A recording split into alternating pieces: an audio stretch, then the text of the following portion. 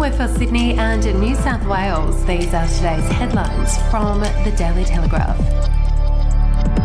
The Daily Telegraph can reveal a Labor government would seek to increase housing targets in wealthier suburbs with good transport links by building affordable housing projects so essential workers can live closer to the CBD. At the same time, the Labor leader has vowed to increase the supply of infrastructure like schools and public transport in booming Western Sydney suburbs, projected to take the vast majority of forecast population growth. This is part of a 30% target for affordable social and universal housing on unused public land.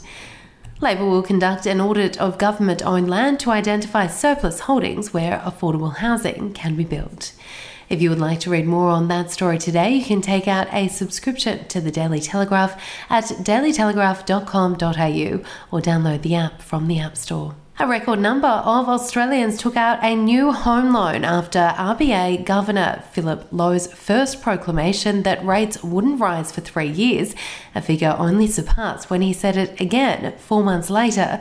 With the Reserve Bank of Australia likely to approve an 8th monthly rate rise in a row on Tuesday, it can be revealed tens of thousands more consumers took out a variable rate mortgage following the inaccurate forward guidance. Tuesday's widely anticipated 0.25% hike would lift average repayments for New South Wales homeowners who borrowed after Mr Lowe's repeated no increase declarations to about $1,000 more than what they would have been budgeting on. We'll be back after this. News doesn't have to be boring. The Brits have given Prince Harry a new nickname after yet another tell-all interview. Oh God, is it the Ginger Whinger? Let the team at news.com.au get you up to speed each day with their podcast, From the Newsroom. A couple were busted joining the Mile High Club. Well, I guess they can't play Virgin anymore. Politics, sport, red carpets, royals. Get all the goss in just a few minutes. Follow From the Newsroom wherever you get your podcast from. Massive crowds lining up from 4 p.m, wild parties and a spot of attempted looting. Sydney siders are farewelling iconic night spot Frankie's Pizza by the slice in true freak flag style. The dive bar aesthetics, rock and roll sounds and famous $1 pizza slices have made Frankie's a hospitality behemoth.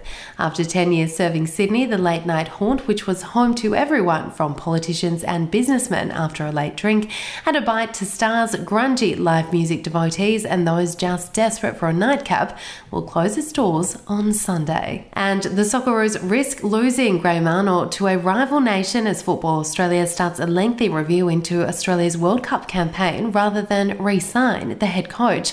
The Daily Telegraph has been told the now off-contract Arnold is being headhunted by 2 national federations, one in the eastern part of Asia, another in the Middle East, and a further 2 overseas clubs.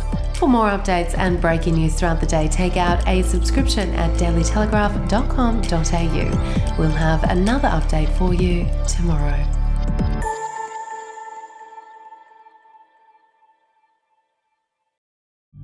The podcast Faith on Trial looks into Hillsong, both in Australia and the US, and takes both the listener and hosts on unexpected twists and turns in the story of Brian Houston and the Singing Preachers. There are 2 incidents involving Pastor Brian. The Australian journalists uncovered a litany of alleged criminal behavior in the megachurch. Financial gifts were being given to the leaders of the church. Listen to Faith on Trial Hillsong ad-free on Crimex Plus on Apple Podcasts today or wherever you get your podcasts.